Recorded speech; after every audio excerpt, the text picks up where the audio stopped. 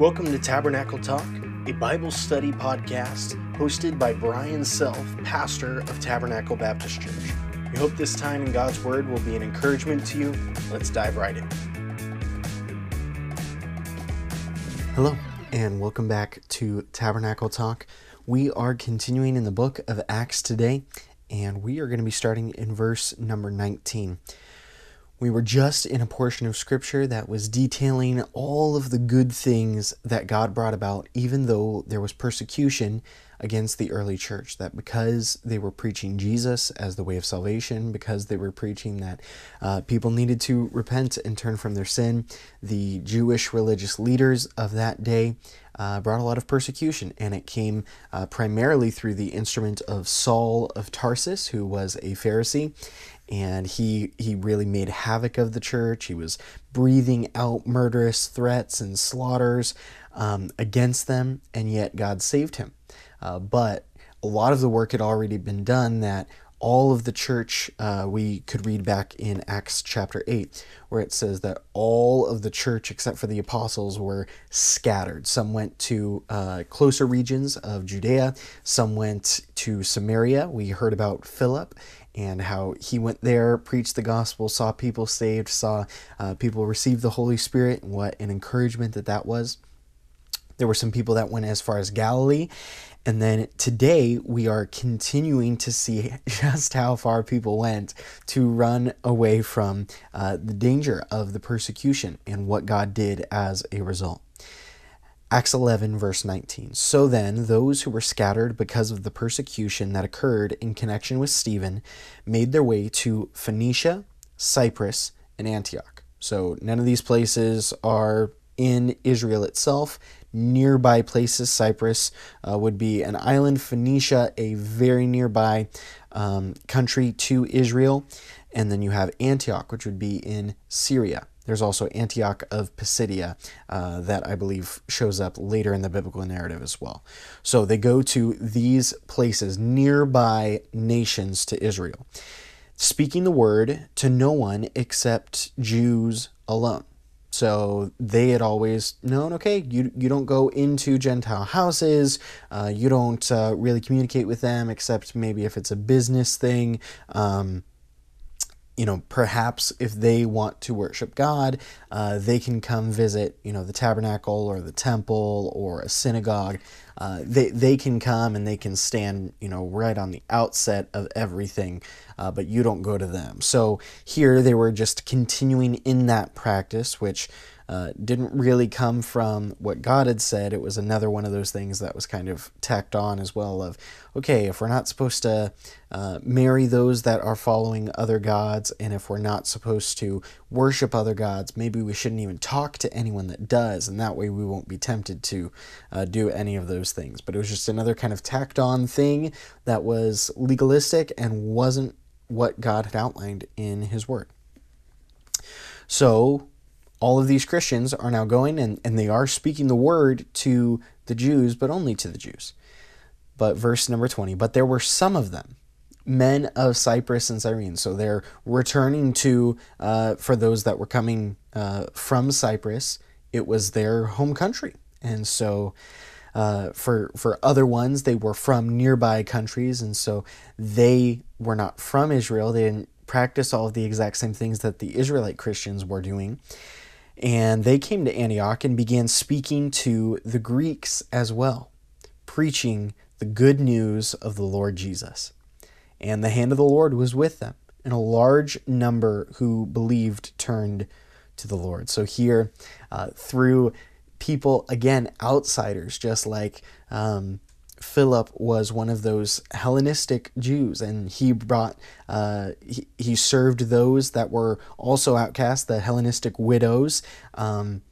He served those both with the Ethiopian eunuch and with the Samaritans, those that other people would have looked down on or seen as outsiders, and he cared for them. And here God uses people that are on the outside to reach outsiders. Can I encourage you today?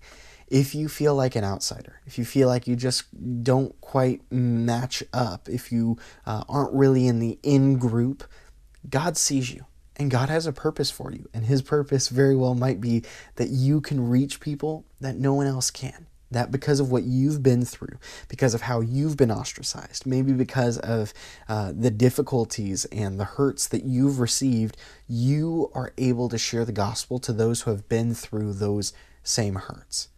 That the suffering that you have endured makes it so that you can actually connect with people and minister to them. And today at church, we went through Philippians chapter 1, where the Apostle Paul said, "To you it has been given on Christ's behalf, not only to believe on him, but to suffer for his sake." And I think sometimes we underestimate how valuable suffering is when our suffering is done remembering what God has done for us, how he suffered for us, and now what he invites us to, which is to relate to people, to love people, to minister to them. I think of Paul's words where he says, "To the Greeks I became a Greek, to the Jews I became a Jew. I have become all things to all people, so that by some means I might win some people." And I think that can be very true for us, that we would have a desire not just to have our wounds and our sufferings be things that draw us to the Lord, where we say, "God, I need you. I don't know how I'm going to get over this." That's a wonderful thing when our hearts are drawn to God. But it can also be something that it draws our hearts together with other people, and we'd be able to love them in a way, with a knowledge, with an empathy, with a sympathy and a compassion that others aren't able to have because they haven't walked that road. So it would encourage you with that. If you've been through some dark valleys, if you've been through some hurts, been through some health struggles, been through some relationship struggles, God might have placed some of those things in your life so that you can love others who have been in that exact same situation, to declare the gospel to those who are outsiders as well. So the hand of the Lord was with these believers, and a large number who believed turned to the Lord. The news about them reached the ears of the church in Jerusalem, and they sent Barnabas off to Antioch. They sent off the encourager to help support this young church. Then when he arrived and witnessed the grace of God, he rejoiced and began to encourage them all with resolute heart to remain true to the Lord. This is an encouragement that all of us need at one point or another, to, with resolute heart, remain true to the Lord. Resolute, that we're not bending, we're not wavering in our faith, but that it's firm, that we would remain true to the Lord.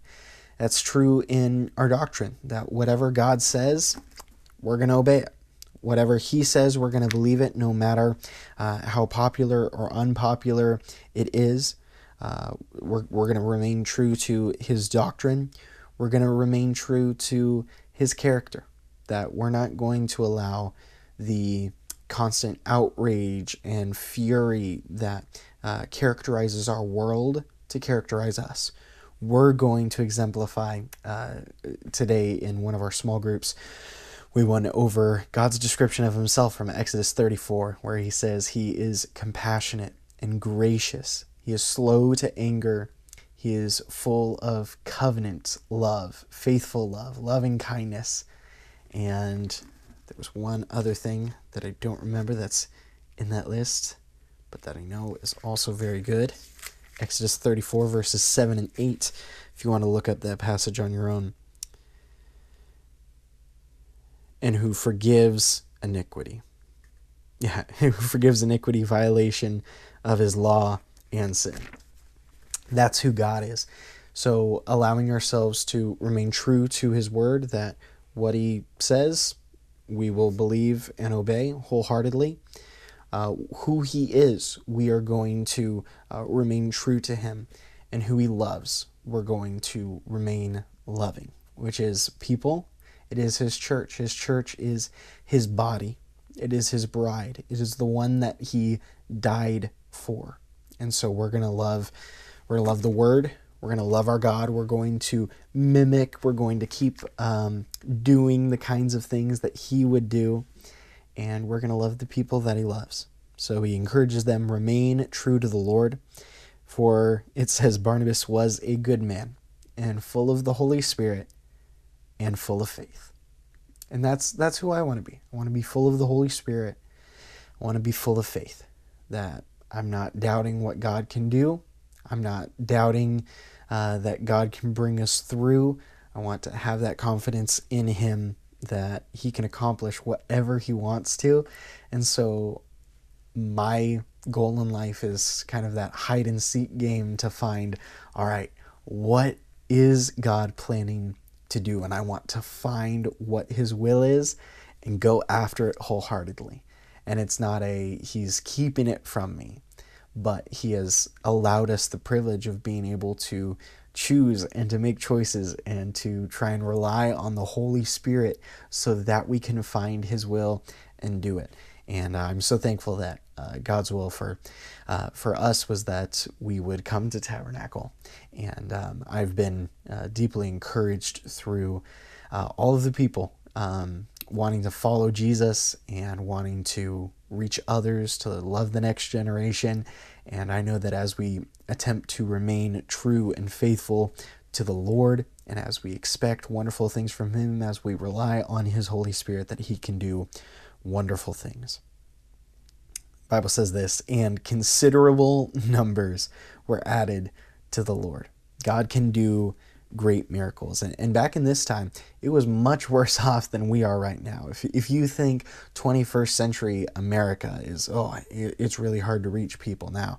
It was much harder to reach when there was a whole pantheon of gods. You didn't even have a Bible that you could take into some place and say, okay, here's what God says. It's literally just storytelling of you saying, hey, 2-3 years ago, this guy came, he claimed he was God, he was crucified, and then he rose from the dead, and we're inviting you all to believe on him. What an incredibly difficult thing that would have been, that it was all word of mouth, that people would go, oh, you're kind of crazy. But the power of the gospel, the power of the Holy Spirit was what changed lives, and considerable numbers were added to the Lord. Barnabas left for Tarsus to look for Saul, verse 25. And when he had found him, he brought him to Antioch. He had spent time with him before first in Damascus and then in Jerusalem, and they had sent Saul back to Tarsus for his own safety. And there he brings him back to Antioch. He says, I'm going to do ministry with this great friend of mine. And what a wonderful thing it is when we can have good friends in the ministry that we serve with. He says, for an entire year, they met with the church and taught considerable numbers of people, and the disciples were first called Christians in Antioch. Little Christs. This would have been kind of more of a demeaning term that they would have been labeled with. They were called Christians. They did not call themselves Christians first in Antioch. They were called, you little messiahs, was kind of the derogatory term that was used. But what an honor to be called Christians. That we would have a heart that says, I want to genuinely be a Christian. I don't want to merely be called a Christian. I want to be guilty of being one. Verse number 27.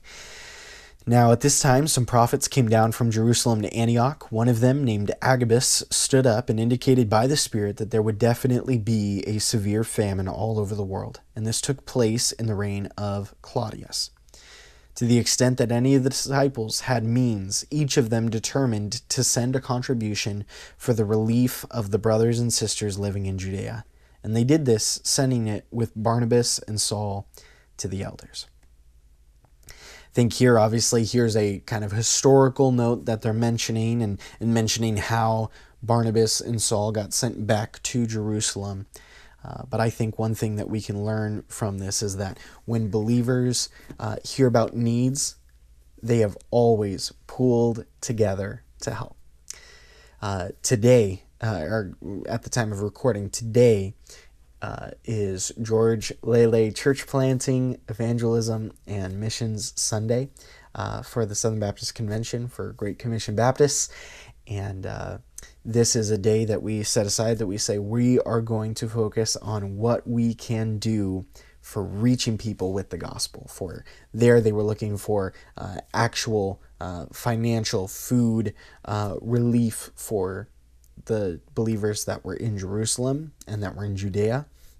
For us today, there are many people, some that are hungry, and that we would help with needs like that. Our church has partnered with places like Eastern Interfaith over here, I assume on Eastern, somewhere along the line. I need to actually visit the building one of these days, but we have partnered with them, with some other Christian churches, to be able to help relieve the poor and to give them food, and to partner with them to help with some of the necessities that they need. We partner with the North American Mission Board to help with church planting and to see the gospel go out into all of the needy areas of America. We partner with the International Mission Board in order to help the gospel not just focus here in the U.S., but around the world, because everyone needs Jesus. And we do that with the, I think it's 14 million, 13 million other Southern Baptists across the world. And we pool all of our funds together so that then we can serve more people. If it was just up to Tabernacle to say, okay, we have to send out church planners and missionaries, we might not be able to do very much on our own. But all together, we are able to do so much more for the gospel than we could do alone. So, if that's true on kind of the big scale, I'd encourage you. Who can you work alongside? Who can you work with from your church or from your family to be able to be a blessing and a help to others? God loves it. He says in Psalm 133, when brothers and sisters live together in unity. And we can see that very clearly from this chapter, that there's unity between Barnabas and Saul. There's unity between the church in Antioch and the church in Jerusalem. There's that unity that comes then in them sending money down in order to help people who are going through famine in times of severe loss. Looking forward to beginning chapter 12 tomorrow, and hope that you would today have a desire to reach people, have a desire to be full of the Holy Spirit, full of faith, to reach others with your story, and that you would pool together with other Christians and help accomplish God's work in this world. Have a great day.